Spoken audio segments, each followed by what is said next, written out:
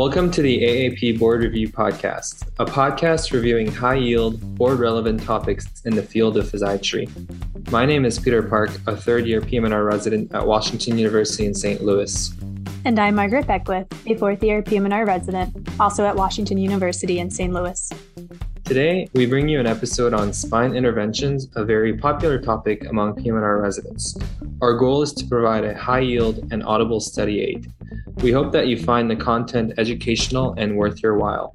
Quick disclaimer, the AAP Board Review Series is for educational and entertainment purposes only. It should not be used to diagnose, prevent, or treat any diseases or conditions. The views expressed are solely those of the host and do not represent the official views or policy of any entity. Content for this series is based off of current PM&R learning materials and is created by residents for residents. It is not an official board review study guide. Okay, Margaret, let's dive into our first case study. Case number 1. Our first case involves a 60-year-old male patient with no significant past medical history who has been experiencing gradually worsening low back pain radiating down the side of his left leg for the past 7 months. He describes the pain as constant and sharp, localized to his lower back with intermittent shooting sensation down the side of his left leg. He also reports some numbness on the anterolateral aspect of his lower right leg. He denies any other associated symptoms. He has been taking acetaminophen and gabapentin regularly that was prescribed by his PCP. He has completed 2 separate courses of physical therapy focusing on lower back pain, but there has been minimal improvement in his symptoms. He presents to clinic asking what to do next. So, Margaret, what is your assessment of this patient at this point? This is a very interesting and common case that we have here, Pete. Sounds like we have an older gentleman with worsening symptoms of radicular lower back pain in the absence of a known inciting event. With any low back pain, we should always rule out any red flag symptoms that could point to a problem being an emergent one, such as bowel or bladder dysfunction, which could indicate cauda equina syndrome, fevers or chills, which could indicate a possible infectious etiology, gait ataxia, or upper motor neuron changes, which may suggest myelopathy, or worsening pain at night with constitutional symptoms such as weight loss, which could be a sign of malignancy. Fortunately, it doesn't sound like he has any of these. And given the gradual tempo of his condition over the last 7 months, a chronic degenerative problem is most likely the etiology of his pain. With this as most likely diagnosis, and considering he has already tried conservative management with common medications, he's tried 2 rounds of physical therapy, I think it is very reasonable to offer this patient an elective procedure to improve his symptoms and function. Wow, that is a fabulous summary. So then, what are some procedures that we can offer him? One of the most common procedures we do as physiatrists for treatment of radicular symptoms is an epidural steroid injection.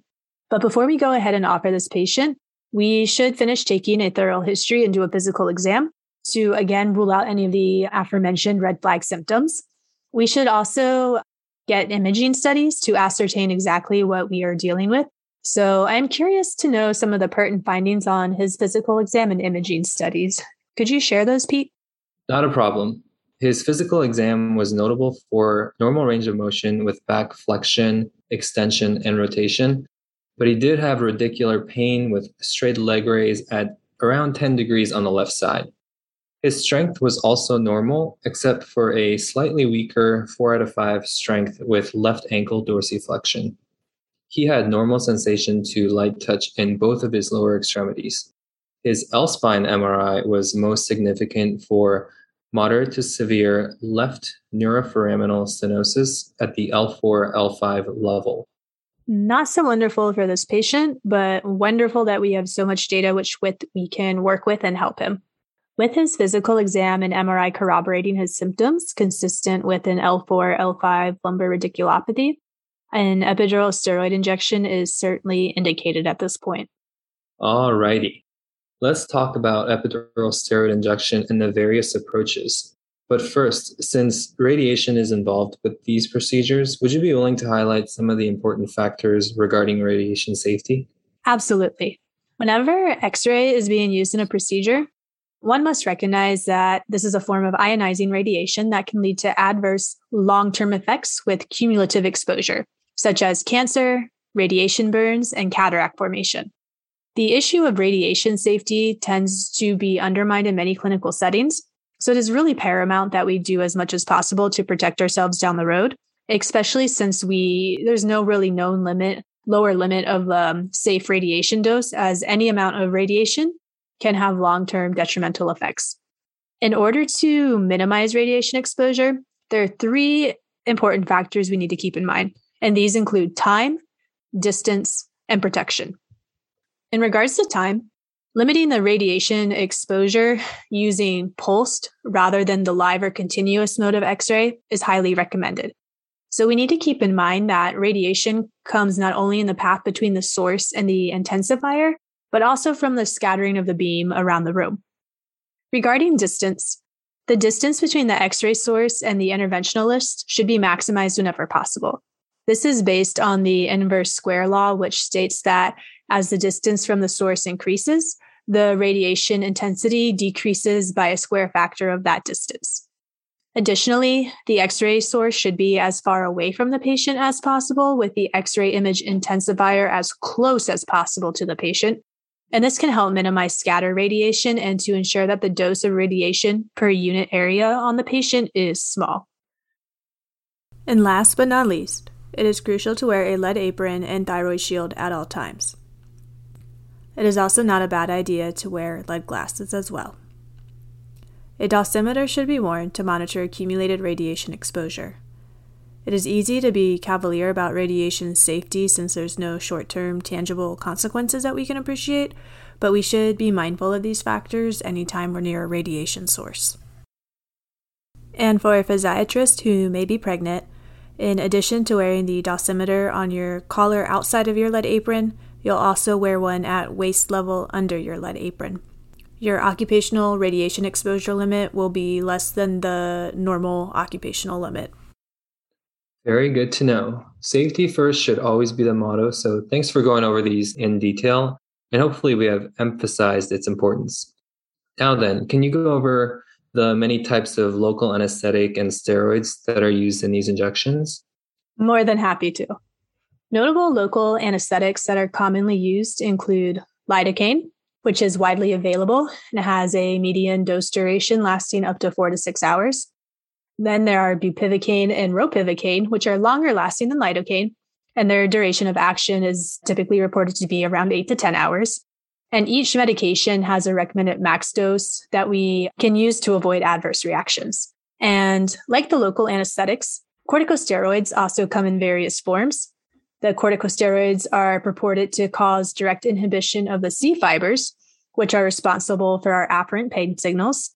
And they also induce phospholipase A2 synthesis, which by doing so, we're preventing the production of prostaglandins, which are responsible for pain and inflammation. Corticosteroids can be divided into glucocorticoids, which have an important role in inflammation, and mineralocorticoids, which have an important role in regulation of our salt and water.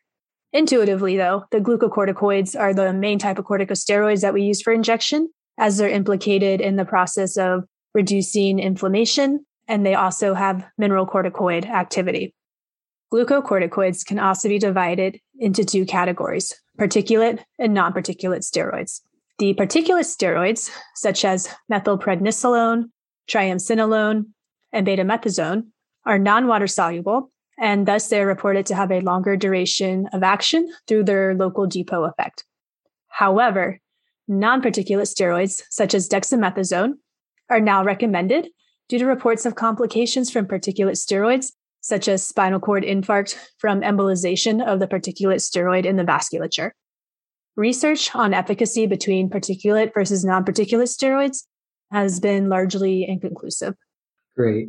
Now let's get back to our case details and talk about the injection itself and the various approaches.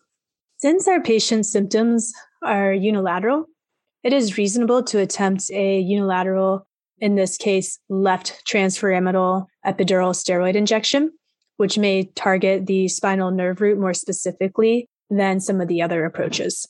And when we're doing a transpyramidal injection, we are going to do this with the patient in the prone position, and the spinal needle is guided using with the help of fluoroscopy.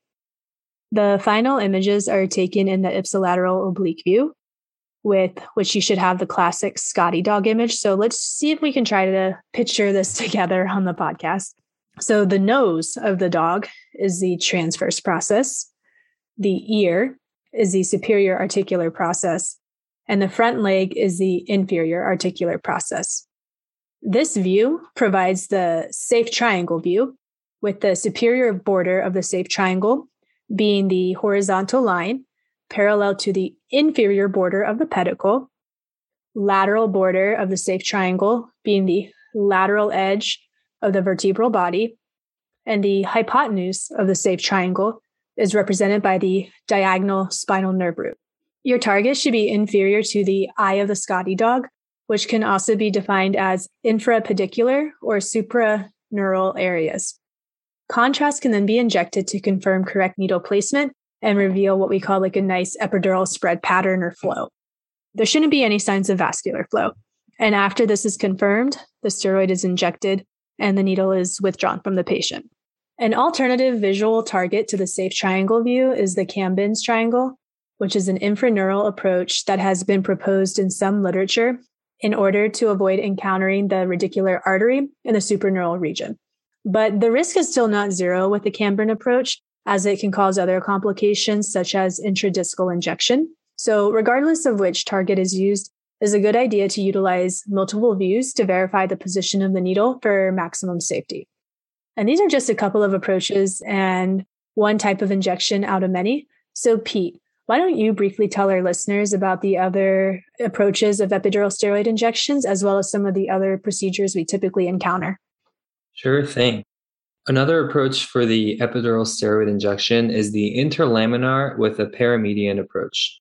For this one, the patient's prone, and rather than using an oblique view, the AP view is utilized to go directly down to the epidural space, going through several layers with a tool called the loss of resistance syringe.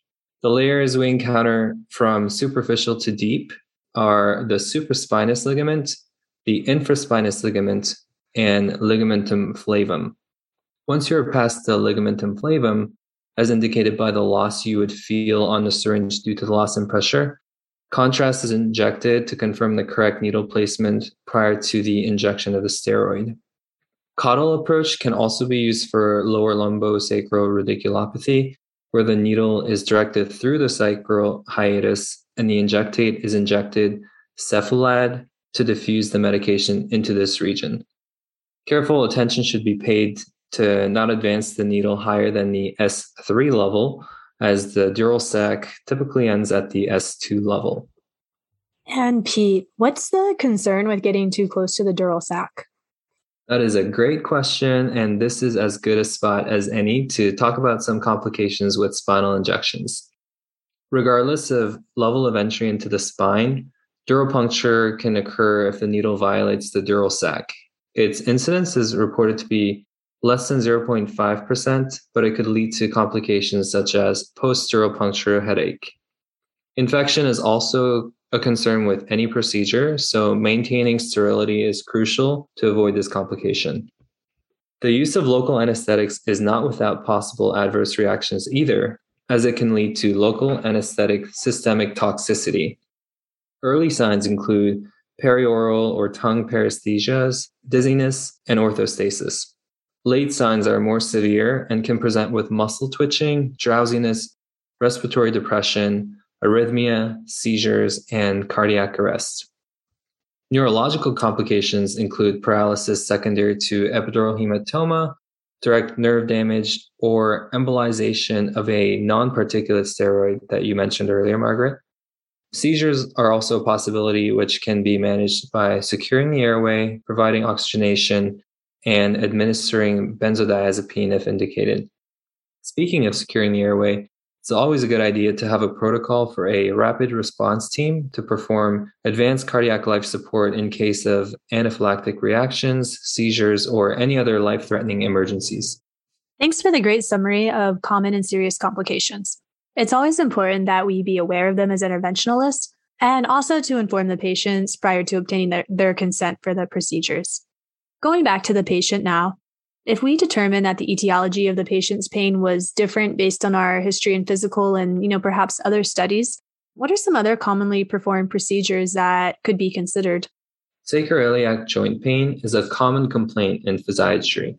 A procedure to help with symptoms of SI joint pain is an intra-articular SI joint injection. It can be beneficial to perform a diagnostic injection first with a local anesthetic to either rule out or rule in a true intra-articular SI joint pain before proceeding with the therapeutic injection, which includes steroids for a longer lasting relief. Another scenario in which diagnostic technique is used followed by therapeutic intervention is radiofrequency ablation in setting of cervical, thoracic, lumbar facet arthropathy, or facetogenic pain. This is classically diagnosed if patients have pain that is exacerbated by what we call facet loading with back extension and rotation. X-ray, CT, or MRI can corroborate these symptoms, on which you'd see a combination of hypertrophy at the facet joint, along with joint space narrowing, calcification of the capsule, joint effusion, or a vacuum phenomenon, which is due to intra-articular gas. Facet joints are innervated by medial branch nerves, so these can be targets for diagnostic blocks with local anesthetics only.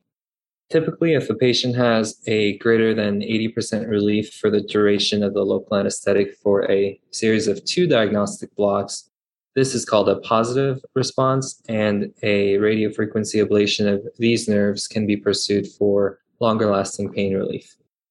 Great. Thanks for summarizing, Pete. That was a lot of wonderful pearls. So let's go over some of the key takeaway points for our audience from this case. Pearl number 1. Always rule out the red flag symptoms when assessing a patient for low back pain, such as bowel or bladder incontinence, fever and chills, night pain and weight loss, ataxia, or upper motor neuron signs. Pearl number 2. When using fluoroscopy, proper protective equipment should be worn at all times, and the C-arm should be oriented optimally to minimize exposure to ionizing radiation. Pearl number 3. Local anesthetics have varying duration of action. It is shorter with lidocaine and longer with bupivacaine or ropivacaine. Pearl number 4. Corticosteroids are divided into glucocorticoids and mineralocorticoids. Glucocorticoids are commonly used for spine injections due to their role in inhibition of pain and inflammation. Pearl number 5. Glucocorticoids are further divided into particulate and non-particulate steroids based on their water solubility, and non-particulate steroids such as dexamethasone are generally recommended to minimize possible embolization and infarction. Pearl number 6. Epidural injections can be done using the transforaminal approach via supraneural or infraneural approaches, interlaminar or caudal approaches. Pearl number 7. Complications from spine injections include post-dural puncture headache, infection, local anesthetic systemic toxicity, epidural hematoma, or seizures. And pearl number 8. Other commonly used interventions in the spine include sacroiliac joint injections and diagnostic medial branch blocks, followed by radiofrequency ablation. Hopefully that was a lot of learning gains for all our listeners. And now, without further ado, let's move on to case number 2. For this case, our patient is a 35-year-old female with a history of left forearm fracture after a fall, and she required an open reduction and internal fixation of her radius and ulna approximately 1 year ago. Since then, unfortunately, she has had persistent burning and stabbing sensations in her entire left arm and hand that prevent her from using it for most of the day. Even at rest, she has trouble putting on her clothes or showering because the pain is so severe. She also states that her left forearm and hand look bigger and sometimes they appear more blue. She reports weakness of the left hand when she grips things, as well as decreased range of motion of her wrist. She apparently had some block in the neck for this left upper extremity pain on 3 different occasions, but states that the benefit only lasted a few days each time, and her pain has really not improved since its onset. She has tried many different medications, including gabapentin, pregabalin, amitriptyline, and opioids, with really no success. Pete, What do you suspect is going on here? This persistent and disproportionate neuropathic pain with the associated changes following a traumatic event and a surgical operation is consistent with complex regional pain syndrome, otherwise known as CRPS. Presuming that the physical exam is consistent with her sensory, vasomotor, and pseudomotor complaints, she pretty much checks all the boxes for the Budapest criteria, which is the gold standard criteria we use for diagnosing CRPS. So we can be very confident that CRPS is our working diagnosis. These block procedures that she mentioned for CRPS in the upper extremity were most likely a series of stellate ganglion blocks. And in CRPS, the pain is deemed to be sympathetically mediated due to the dysfunction of the nervous system. So the goal of this block is to provide sympathetic blockade to the stellate ganglion, which can attenuate the sympathetic output to the face, the neck, and the upper extremities. This results in symptomatic improvement of the neuropathic pain that the patients experience. Very thorough analysis, Pete. Most of the procedures that we have talked about thus far have used fluoroscopy as our image-guided modality. Do we use fluoroscopy for these stellate ganglion blocks? We certainly could, but since the stellate ganglion is comprised of the lower cervical sympathetic and upper thoracic ganglia anterolateral to the C7 vertebral body, a lot of important structures get in the way of a sympathetic blockade using a needle. Therefore, using an ultrasound is typically recommended not only to precisely target and visualize the stellate, but also to avoid the arteries, veins that are encountered in close proximity to our target. The landmark we use for stellate ganglion block is known as the Chaussegnac tubercle, which is the anterior aspect of the C6 transverse process, as this is the area adjacent to where the stellate ganglion is located.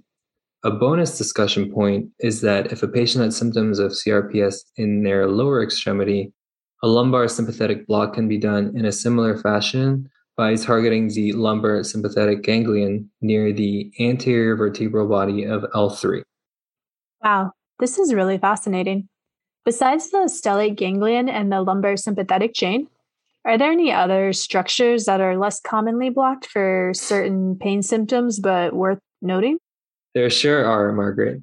In cases of pancreatic cancer, celiac plexus can also be offered to be blocked to control pain arising from the epigastric viscera. It targets the sympathetic fibers from the greater, the lesser, and the least splanchnic nerves, as well as the parasympathetic fibers from the vagus nerve. This is a fairly risky procedure that can cause complications such as pneumothorax, infection, intercostal neuritis, or damage to major intra-abdominal organs. For pain in the pelvic region, secondary to gynecologic, colorectal, or GU cancer, the superior hypogastric plexus can be a target of a block located at the lower thirds of the anterolateral vertebral body of L5 on both sides. Excellent. So, one advantage of fluoroscopy is that we can use contrast to confirm the proper location of the needle prior to injecting the medication. If a stellate ganglion block is performed under ultrasound, is there a way that we can confirm the procedure was performed correctly? Great question. An expected but benign side effect that we can expect following a stellate ganglion block is ipsilateral Horner syndrome, which is characterized by ptosis, meiosis, and anhidrosis. Enophthalmos may also be observed with this procedure. Horner syndrome is a manifestation of the uninhibited parasympathetic supply of the eyes, since we took away the sympathetic innervation with the block, but it's important to note that this is transient and it's a sign of a successful stellate ganglion block. So we can be reassured that we're in the right spot. Super. So it does turn out that our patient has had 3 different stellate ganglion blocks, but her life is still severely impacted by this pain despite medication and appropriate therapy. What is another intervention we could potentially consider for her situation? Oh, poor lady. But considering her persistent debilitating CRPS symptoms despite multiple stellate ganglion blocks, the next intervention we could offer is a spinal cord stimulator. Traditional spinal cord stimulation takes advantage of the gate control theory of pain proposed by Melzack and Wall, which postulates that a non-painful stimulus can override a sensation of a painful stimulus. That is, when the theoretical gate is open, there is transmission of pain signals that reach the brain, while if the gate is closed, the transmission of pain signals is reduced. Spinal cord stimulation produces neuromodulation by sending afferent electrical signals up the spinal cord that are not painful. That's really neat, Pete. Can you tell our listeners about the FDA-approved indications for spinal cord stimulators? Sure can. Most common indication is failed back surgery syndrome. Both CRPS type 1 and 2 are also listed as an indication by the FDA. Others include intractable low back pain and leg pain, radicular pain syndrome, arachnoiditis, and degenerative disc disease. Now, can you walk us through the steps of a spinal cord stimulator? Absolutely. So, spinal cord stimulation involves a trial followed by a permanent placement if that trial is successful. During the trial part, the electrical leads are threaded percutaneously with fluoroscopic guidance. The patient remains awake throughout the whole procedure to continually communicate with not only the interventionalist, but also the spinal cord rep, so that the leads can be placed precisely at the level of the spinal cord that is able to cover the area of pain. The entry point of the lead should be at least 2 spine segments below the target level, such that at least 3 inches of the lead body lies within the epidural space, which increases the stability of the electrodes. Access into the epidural space is done similarly to the interlaminar epidural injection that we just discussed earlier, using the loss of resistance syringe. The implantable pulse generator, known as the IPG, remains outside of the body during the trial. Once the trial has been determined to be successful for around 5 to 7 days, usually defined as a reduction of pain by 50%, a permanent spinal cord stimulator can be implanted. The trial leads are replaced by sterile permanent leads, and everything is sutured closed to minimize migration or movement. The IPG is also implanted subcutaneously in the buttock or at the waist. Phenomenal. Thanks for yet another highly educational case with plenty of learning points. Let's recap some of the take-home pearls one last time. Sounds great to me. Pearl number 1. Complex regional pain syndrome can be divided into 2 major categories: CRPS type 1, which is idiopathic, and CRPS type 2, which is due to a known nerve injury. Both are diagnosed using the Budapest criteria. Pearl number 2. CRPS of the upper extremities can be treated using a stellate ganglion sympathetic block, and CRPS of the lower extremities can be treated using a lumbar sympathetic block. Pearl number 3. Horner syndrome, a triad of ptosis, meiosis, and anhidrosis, is an expected and transient phenomenon after a successful sympathetic block, most notably the stellate ganglion block, and this is due to uninhibited parasympathetic input. Pearl number 4. Sympathetic blocks can also be used to target other ganglia for various indications, such as a celiac plexus blocks for pancreatic cancer pain, or a superior hypogastric plexus block for pelvic pain. Pearl number 5. Spinal cord stimulation is indicated for various chronic painful conditions, including failed back surgery syndrome, CRPS, radiculopathy, or other intractable pain syndromes. Pearl number 6. Spinal cord stimulation is completed in 2 stages: the trial, followed by a permanent placement of the leads, and IPG if the trial is successful. This marks the end of today's episode. We hope you enjoyed our content, and we thank you for taking the time to listen to our podcast. As we're in the middle of residency application season, we wish all the medical students the best luck as they all try to match into the best specialty there is in medicine.